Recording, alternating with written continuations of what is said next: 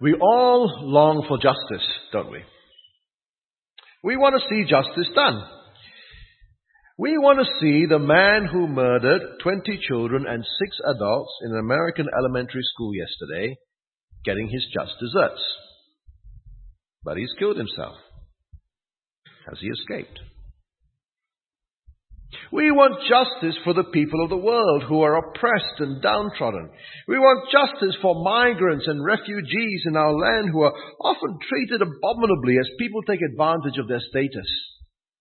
We want justice when we are mistreated in some way or other. And justice is often associated with good leadership. We want good leaders. Leaders who are both competent but are not selfish. Leaders who use their power for the common good, not to amass wealth for themselves. We want noble leaders who will bring justice. And the people of Judah needed such leaders. They needed leaders who feared God and brought justice to His people.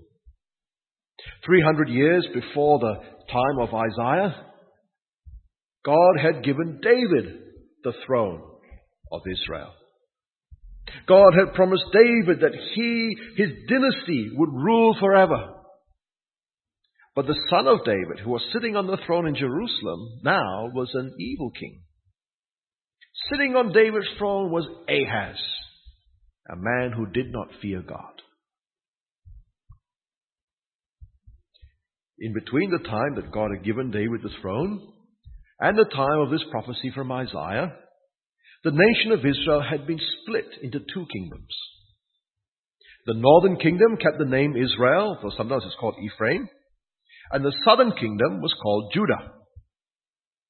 And 2 weeks ago, we looked at Isaiah chapter 7 and 8, and we saw how God was going to save His people Judah from the alliance of 2 enemy kings, the king of Israel and the king of Syria. King Ahaz feared this alliance. He feared these people, but he didn't fear God. And he didn't trust God to save them. Remember? He called for help to Assyria. But Isaiah said that yes, Israel and Syria would be defeated by Assyria, but because Judah refused to trust God, then Judah itself would almost be destroyed by Assyria as well.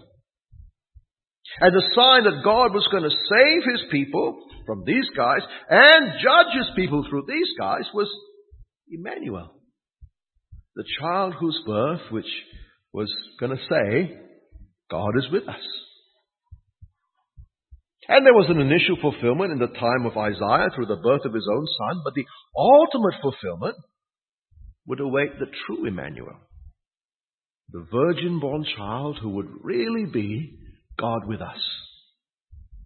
The one who would save His people not from 2 kings, but from their sins. And then last week in chapter 9, verses 1 to 7, we saw a future hope for God's people. God's people were under His judgment because of sin. There was gloom, but there was hope at the other side. For the people who walk in darkness have seen a great light. God was going to bring light to them. And God was going to bless them. God was going to rescue them. He talks about it in terms of multiplication. Talks about it in terms of harvest. It talks about it in terms of winning battles, because that's how God's blessing had been expressed in the physical model of the kingdom, that is Israel in the land. And the reality was going to be much greater because the prophet was using the categories of the past to describe the future. Talk more about that later.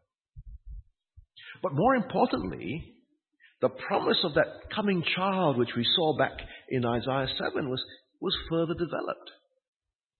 Remember the words we heard? Verse 6 to 7. For unto us a child is born, to us a son is given, and the government will be upon His shoulder, and His name will be called Wonderful Counselor, Mighty God, Everlasting Father, Prince of Peace.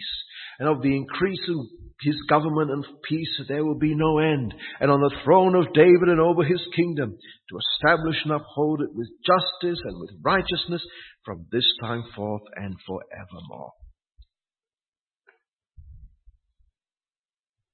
See how Isaiah is moving from his own time to the time of the Messiah. And then now after that, he kind of like moves back to the prophet's own time. And so for the rest of chapter 9 to halfway through chapter 10, he talks about the judgment that was going to fall on the northern kingdom, Israel. God was going to destroy that northern kingdom, Israel, for all kinds of reasons. For chapter 9, verse 9, it's because of their conceit. They speak pride and arrogance of heart. Or because they rejected him in verse 13. They didn't turn to him or inquire of him. Or because they oppressed the poor. In chapter 10, verse 2, they turned aside the needy from justice and robbing the poor and making spoil of the widows and the fatherless. God was going to destroy Israel. But then in the second half of chapter 10, he turns his guns on Assyria. Assyria, verse 5, was the rod of his anger, the staff in his hands. In other words, Assyria was God's instrument for his purposes.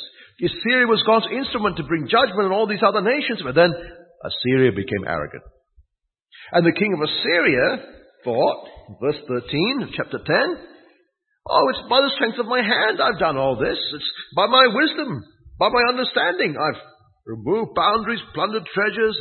Like a bull, I bring down those who sit on thrones. I'm pretty powerful. I've achieved all these things. Cut off all these nations, destroyed all these peoples. And God says to him, you think an axe, verse 14, can boast over the one who uses it? Or a sword over the one who wields it? Know your place, Assyria. You're just an instrument in my hand. Think you can fight me? I will utterly destroy you, both soul and body, Assyria. Incidentally, if God chooses to use you in some way for his purposes, don't let that be a cause of pride, will you? You and I are instruments in God's hands. If he chooses to use us, that's him being kind, not us being great. Don't fall into the Assyrian trap, or God will have to put us in our place. And so in the last part of chapter 10, God promises that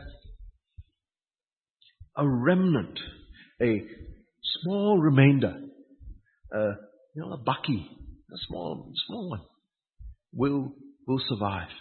In chapter 10, verse 20, there'll be a remnant of Israel and there'll be survivors of the house of Jacob.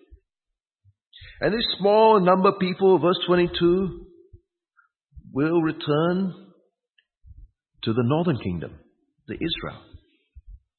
And verse 24, God will preserve people in Zion, that is in Jerusalem, part of the southern kingdom. He would rescue them like he rescued people from Egypt many years beforehand. And in verse 28 to 32, we see lots of names. Ayath, Mignon, Mishmash, Geba, Rama, Gibeah, Gilead, all these other names. You see the list of names there? What's he talking about? Well, all those names are different towns. Different towns and different little villages leading up to Jerusalem. The picture is the Assyrian army is going one town to the next, to the next, to the next, to the next, to the next, to the next. Taking one by one, until in verse 32, they are at Jerusalem itself, shaking their fist, laying siege to the city. And then verse 33, the Lord shows his great power and he cuts them down.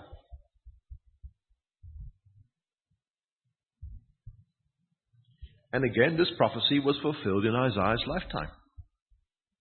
Assyria did indeed come, destroy Israel, the northern kingdom, and the countryside and towns of Judah. They even made it all the way to Jerusalem, made a siege there, and then God supernaturally saved his people by killing 185,000 Assyrian soldiers overnight. The rest of the Assyrian army turned around and went home with the tail between their legs.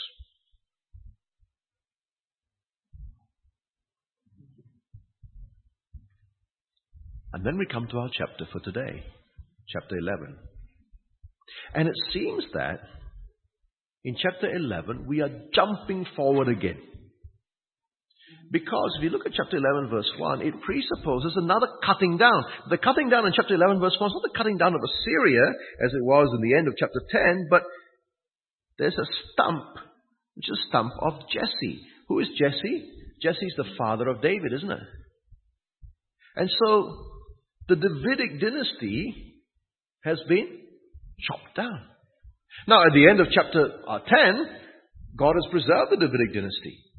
The throne of David is secure in Jerusalem. So there must be a big jump between the fulfillment of chapter 10 and the fulfillment of chapter 11. Chapter 11 is now jump again further forward into the future. And as Isaiah has been jumping to and fro the fulfillment of it in his lifetime, to the fulfillment in Emmanuel, that child is going to be the mighty God, Prince of Peace, will rule the world, etc., seems that most likely that's where he's going back to. And indeed that is the case. Because in chapter 11, verse 1 to 5, he once again speaks about God's perfect King. Look at chapter 11, verse 1. There shall come forth a shoot from the stump of Jesse, and a branch from his roots shall bear fruit. Now remember again, chop down the tree, you've got the stump, isn't it? Stump down the bottom, right? And the chopping down is fulfilled about 135 years after the Assyrian invasion, when the exile came, the Davidic kingship was cut off, and they all went off into Babylon, and all that's left is a stump. It's a bit in the ground. And then sometime after that, you see, out of this stump comes a little green shoot. And from those roots in the ground, a plant begins to grow again. And that grows and grows and becomes a branch and bears fruit. And so the Davidic kingship is not wiped out after all. God promised David it would last forever. And hey, it looks like it was going to be wiped, but it's not. God's promises are still good. And here's what it says about the shoot, this branch, verse 2. And the Spirit of the Lord shall rest upon him. Not just come upon him for a time and for a purpose, shall rest upon him permanently. This is the Spirit, this is the King upon whom is the Spirit, the Anointed One. This King will think rightly, for the spirit of wisdom and understanding will be upon him. He will act rightly because the spirit of counsel and might will be upon him.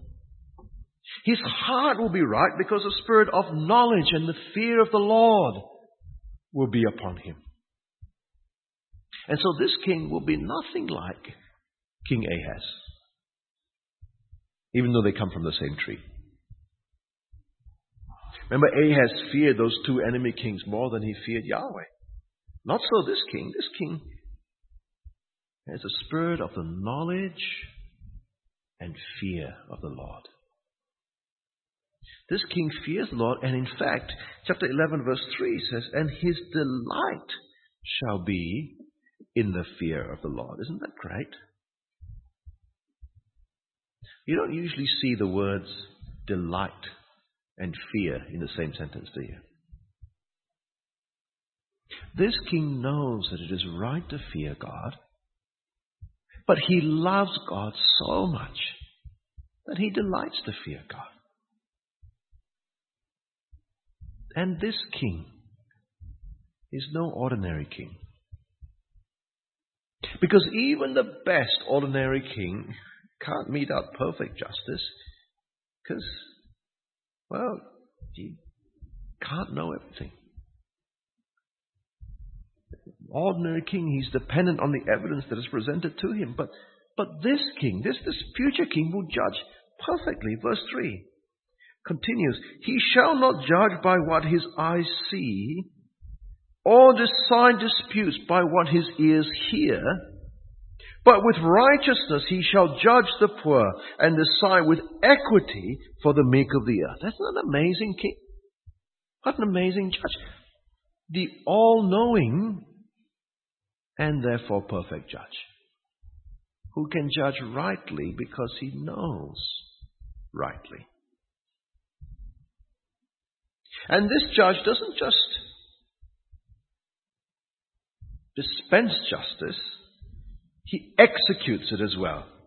Verse 4 continues, He shall strike the earth with the rod of His mouth, and with the breath of His lips He shall kill the wicked. This is not a pushover king. He strikes the earth with the rod of it. He kills, He destroys, He executes His judgment. But He does so rightly. His judgments are good. They are just. Verse 5. Righteousness shall be the belt of His waist, and faithfulness the belt of His loins. This is a good king. This is the perfect king, the perfectly just king. The king that you want to have as your king.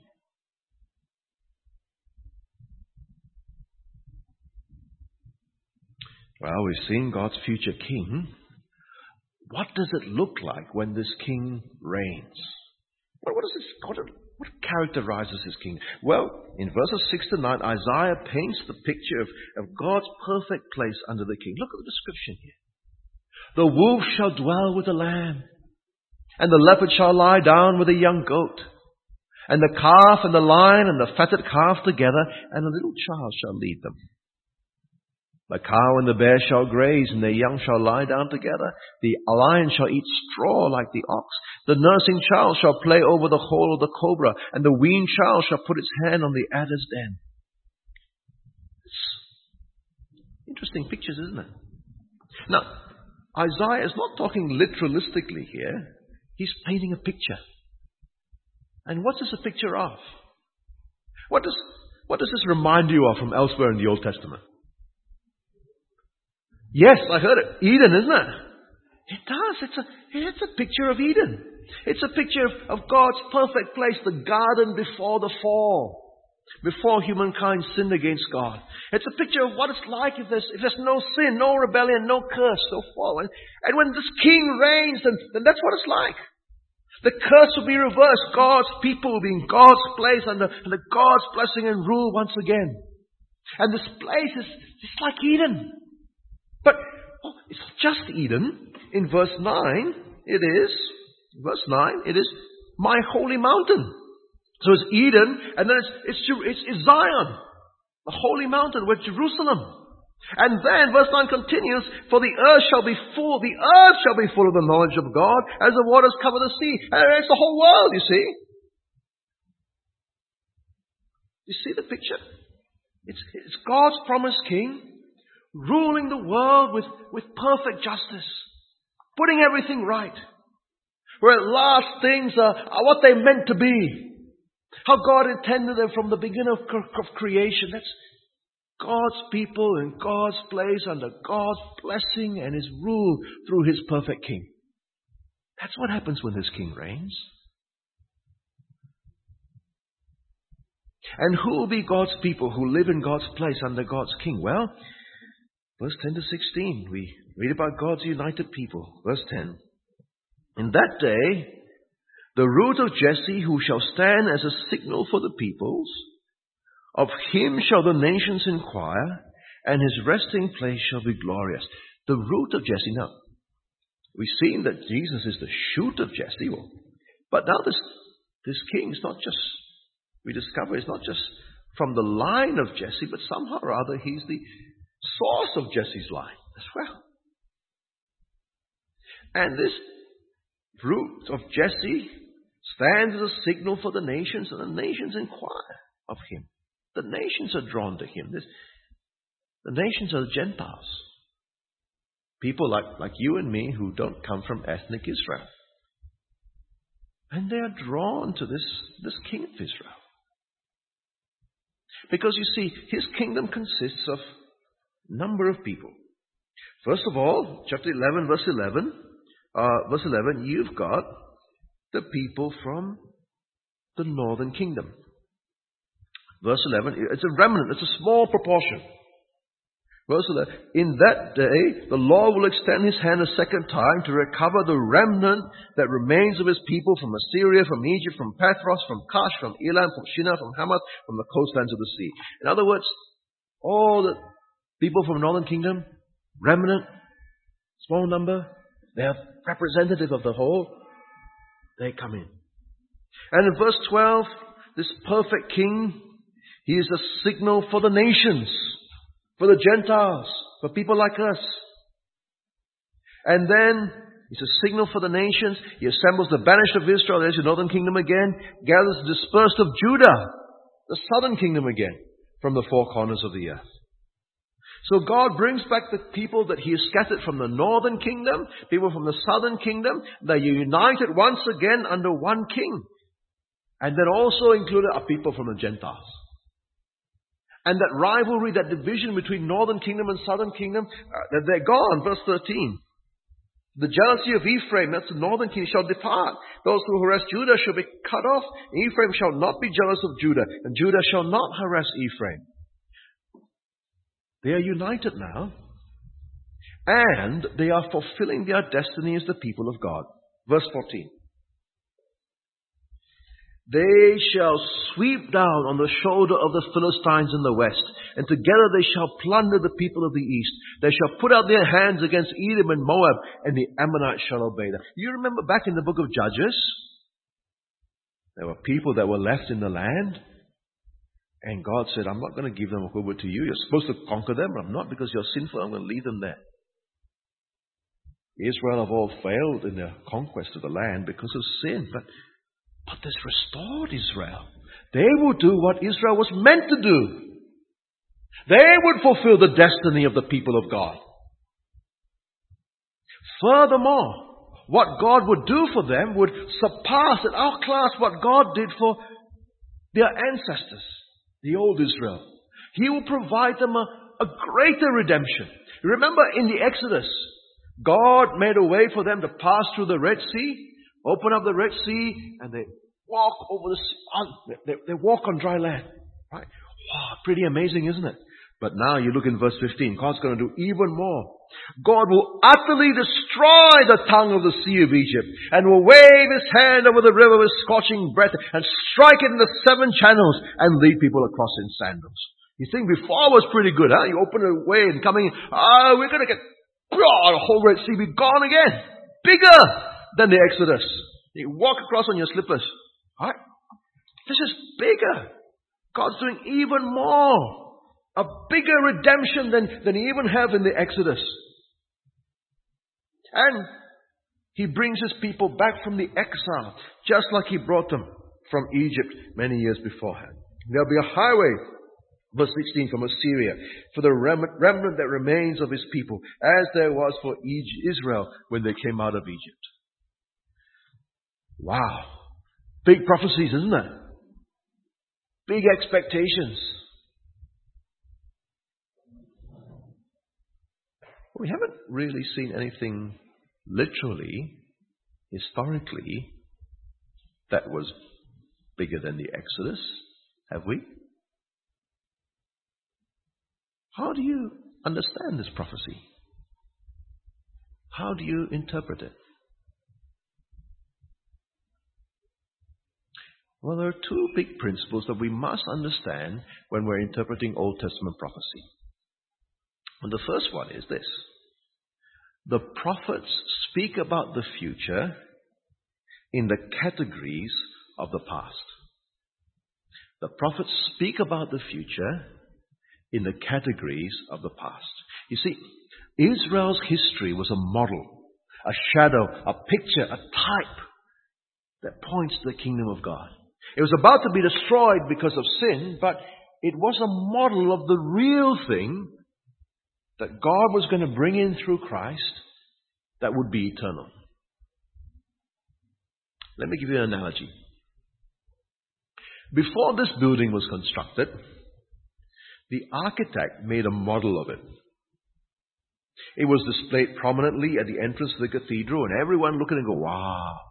Anybody here at the time? Anyone remember that? No, huh? Okay, no, this is a long time ago. Okay. Anybody ever seen the model? Anyone seen the model? No? It's been put away, I don't know where. Right? It's been put away because no one looks at it anymore. Why? Because the reality's here, isn't it? I don't look at the model. Before the reality came, however, to describe this, you use the model. And if you wanted to describe it, then you have to know the real hall. Even if you know the model, the real hall is not made out of cardboard and matchsticks, right? But the cardboard and matchsticks, the model is a representation of this thing that's here. Now, imagine, you go back to, 8 years ago, imagine the model was about to be destroyed. But it doesn't matter because the real hall is about to be built. But imagine you don't know anything about the hall.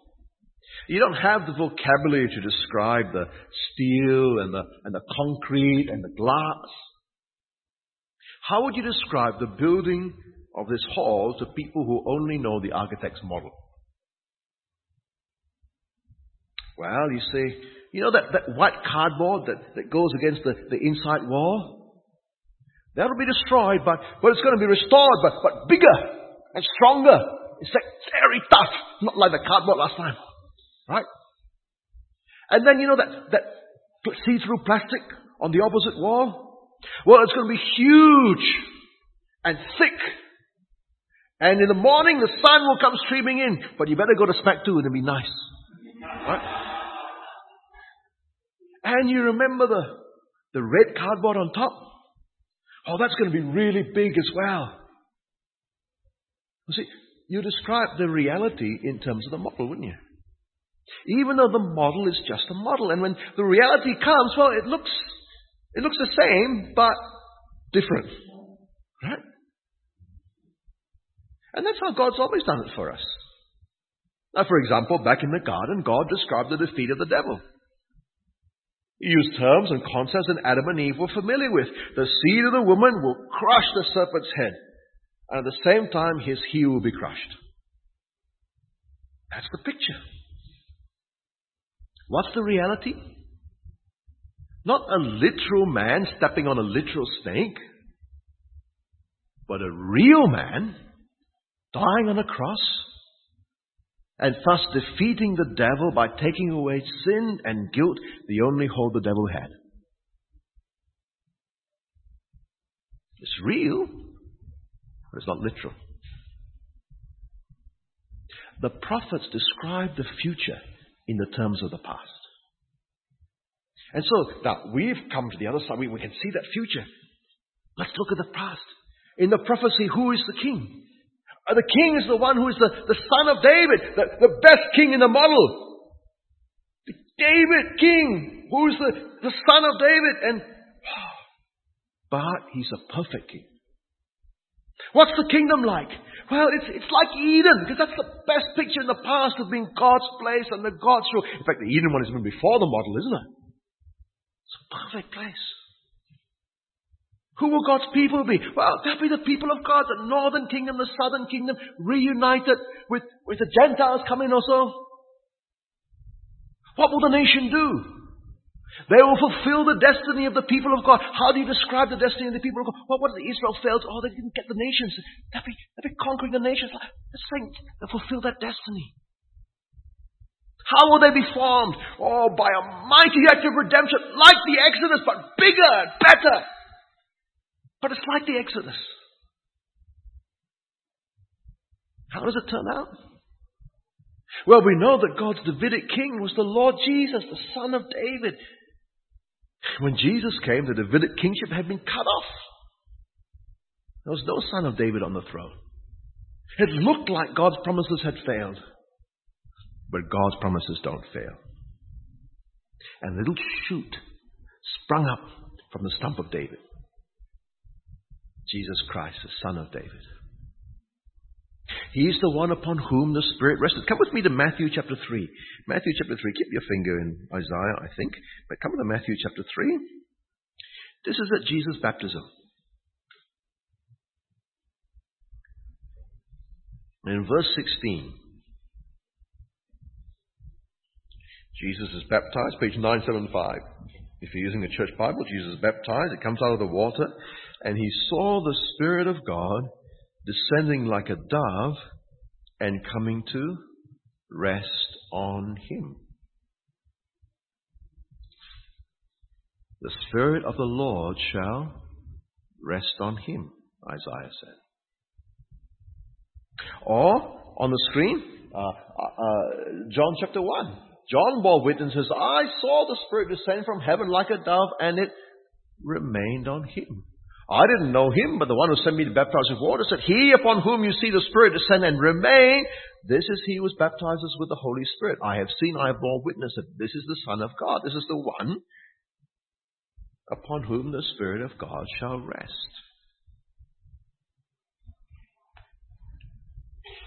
Jesus is the one who judges the world with righteousness. In fact, Jesus said, don't judge by appearances, but judge with the right judgment, because that's what he does. In fact, he is the one whom God appointed to judge the living and the dead.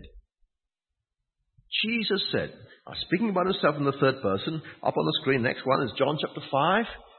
Next one again. Yeah, John chapter 5 as part of our Old Testament reading. The hour is coming when all who are in the tombs will hear his voice talking about himself and come out.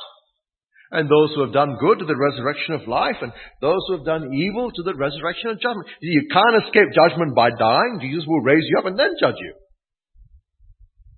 And Jesus judges justly. I can do nothing on my own. As I hear, I judge, and my judgment is just, because I seek not my own will, but the will of him who sent me.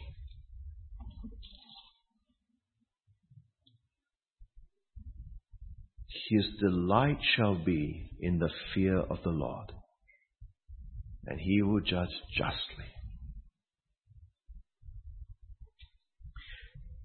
Jesus is the perfect king, the perfect judge whom Isaiah spoke about. And then, what about the people of the kingdom when you get to the reality? Well, in the New Testament, the citizens of the kingdom are the Jews who put their trust in Jesus, people from the southern kingdom. The Samaritans who put their trust in Jesus, that's people from the northern kingdom. And then the Gentiles who put their trust in Jesus, people from the nations.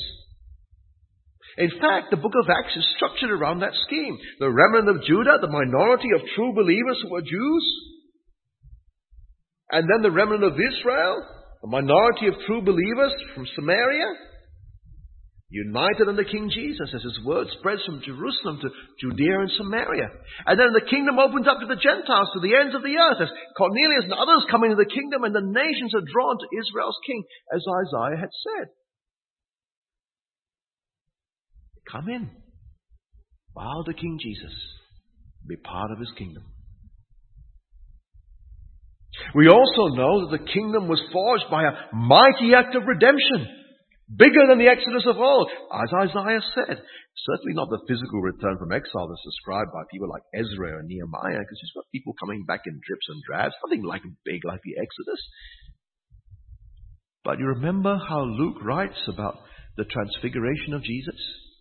He says that Moses and Elijah appeared to him in glory and spoke of his departure.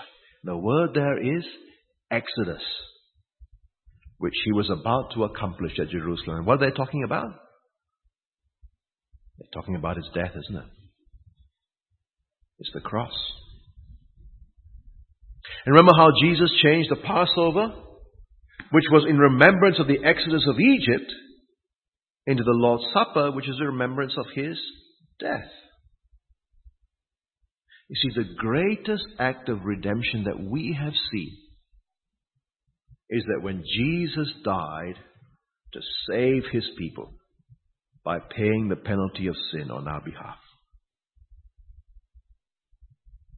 That is the big Exodus, where God rescued his people not just from slavery in Egypt, but from sin and death and hell.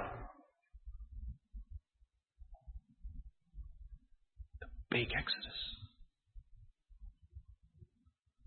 And so you see how the prophets are describing these things. Describing the Lord Jesus describing the people of God of the New Testament, describing the redemption that comes through the cross, but using the categories that their people are familiar with, categories of the past. The second big principle we must realize when interpreting the prophets is that the kingdom is now and not yet. Kingdom is now, but also not yet.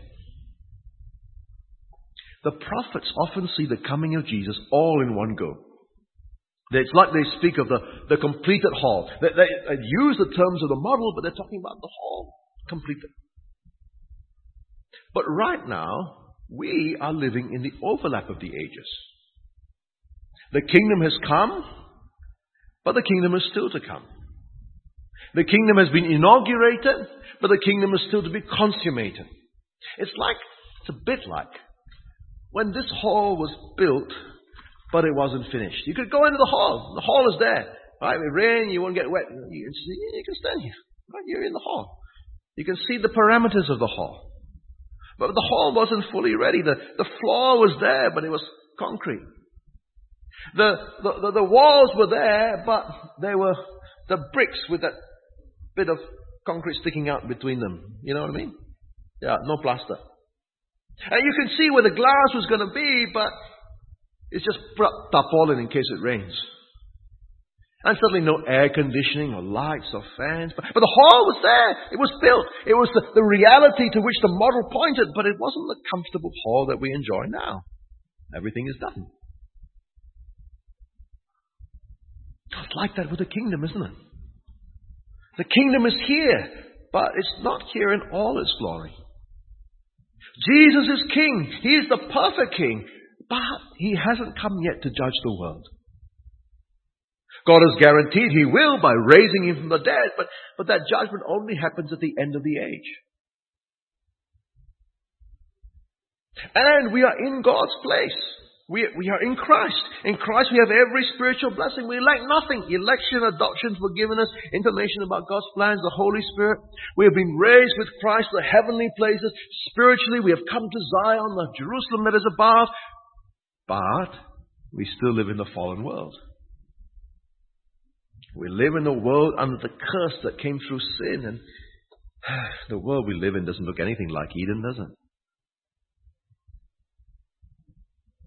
But the day will come when Jesus returns, and when the perfection of his justice will be seen, when he judges the world with perfect righteousness and brings us to that new creation, which is like Eden, just better, where God dwells with his people. Where he will be our God and we will be his people under his blessing and rule. Where we will be able to enjoy him and each other without the sin that kind of gets in the way. There'll be no more death or mourning or crying or pain because the old order of things is done away. That's the not yet. But we have now. Now we have been redeemed. We have been bought with the price of Jesus' own blood. That is a greater redemption than the Exodus. But we are still waiting for the redemption of our bodies. We are still waiting for God to rescue us from this world and bring us to that new creation which he promised. Now, but not yet. So, how should we respond to all this? How should we react to the prophecy of Isaiah now that we are in this fulfilled but not fulfilled stage? Well, I think the big thing that we need to learn from here is to be thankful. Be thankful. First of all, let us ever be thankful that Jesus is our perfect King who brings in the perfect justice. Let us be thankful that he is our King. And he's not like any other king. The Spirit is upon him. He is the King who delights in the fear of the Lord. We can have confidence with him as our King. We can be thankful that he's able to lead us forever. He's the only King that we need. He's the real King. And He's the one who will bring justice forever. Real justice. We can live in this world of injustice because we know that the King reigns, and at the end the King will bring justice. We can hang on for that. We can be thankful that that will happen. At the same time, we need to make sure that we'll be on the right side of that justice when it comes, don't we? And to make sure that we've been forgiven, that we belong to Him, lest we be the people upon whom He shows His wrath when He comes to bring justice to this world. But assuming that we are His people, then let us be thankful for God's perfect place. It's true that we still live in this fallen world, a world of suffering and pain and frustration and death. But we belong to the new creation. We see in Isaiah painting a picture of it for us through the categories of Eden. We know that's where we belong. We look forward to that. We look forward to being God's people in God's place under God's blessing and rule forever. We must be thankful that that is our final destination. And if that is our home, and if that is our final destination, then we can put up with all kinds of things now, can't we? Because we look forward to the reality to come. Let's be thankful. And let's be thankful that we are God's people. In the promises in the Bible, they're often first and foremost promises for Israel and Judah. But now, in Isaiah, we see the root of Jesse stands as a sign for the nations. And we are the nations who have seen Jesus Christ, the King of Israel, and have been so drawn to Him that He is our King as well. And we are thankful to God for bringing us in. Once we were not part of God's people. We were separated from Christ, alienated from the commonwealth of Israel, strangers to the covenants of promise, without hope, without God in the world. But now, in Christ Jesus, we who were far off have been brought near through His blood, Ephesians 2 says. Thank God for that. We are privileged. We are given citizenship in the kingdom of Jesus.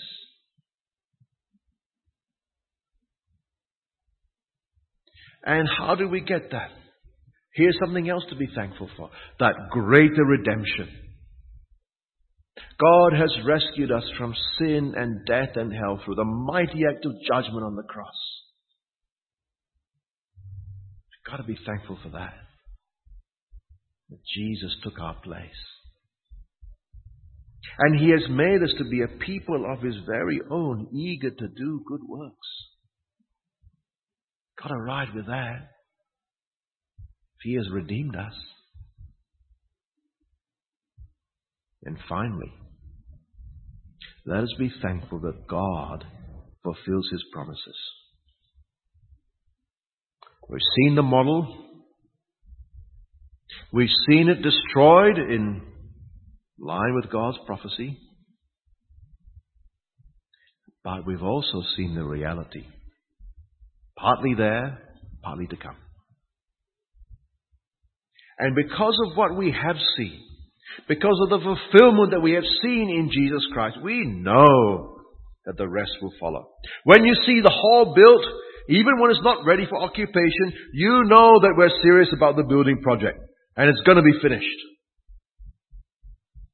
And so we have confidence that God, who fulfills all His promises in His Son, will do so completely. That Jesus Christ, who came to save us from our sins that first Christmas, will return to judge the earth and to redeem us from this fallen world and bring us to His new creation. Let's pray.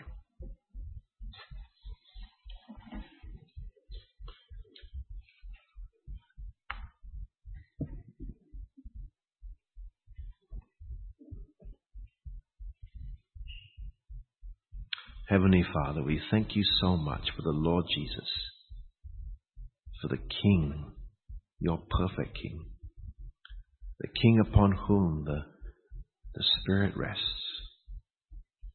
the King who delights in the fear of you, the King who judges with perfect justice, who knows all things and judges rightly.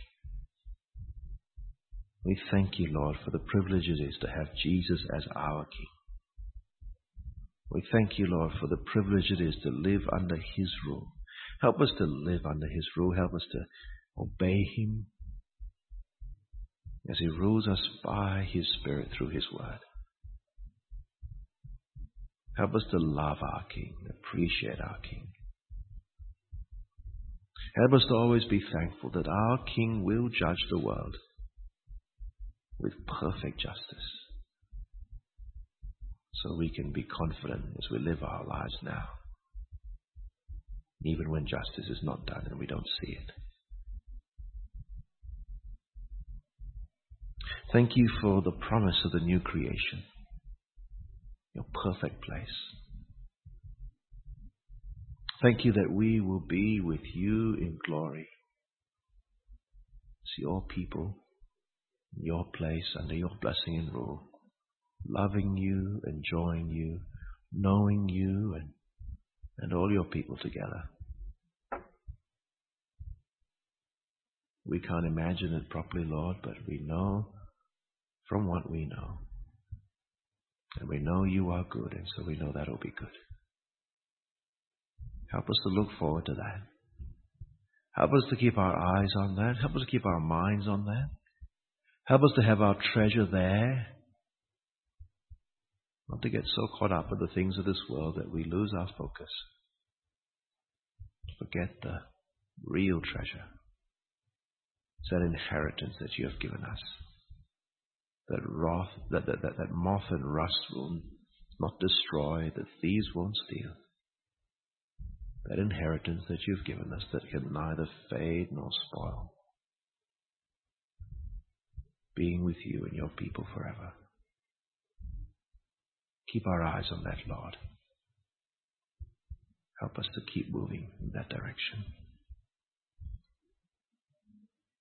Thank you that we Gentiles belong to you now in Christ. We were once far away, alienated, strangers. But the Lord Jesus has become a sign for the Gentiles. And we, by your Spirit, you have drawn us to Christ. We have come in and bowed down before Israel's Messiah. And we know him as our own King. And we thank you for granting us citizenship in that kingdom. We thank you for that great redemption that you have wrought for us in Jesus. We thank you for his death on the cross that takes away our sins. We thank you for the way that you have rescued us from sin and death and hell. Father, make us always grateful for that. Let us never take it for granted. Help us always to remember what you have saved us from and what you have saved us for. To be a people who love you and are zealous for good works. And we thank you, Heavenly Father, that you are the God who fulfills your promises. We thank you for the way that you have fulfilled those promises in the Old Testament in the Lord Jesus.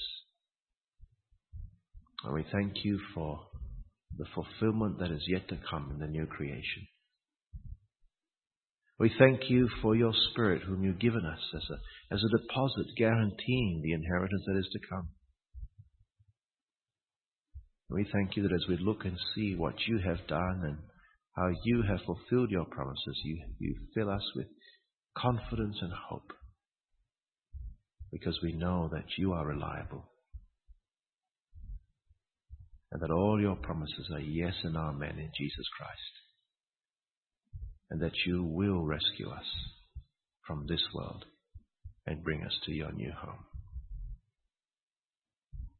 And so, Heavenly Father, we thank you for your word. We thank you that you speak to us.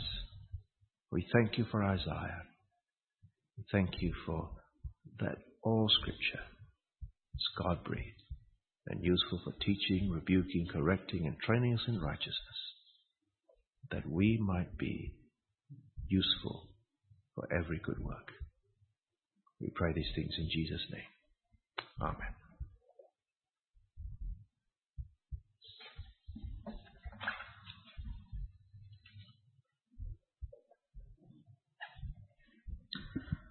That's a New Testament scholar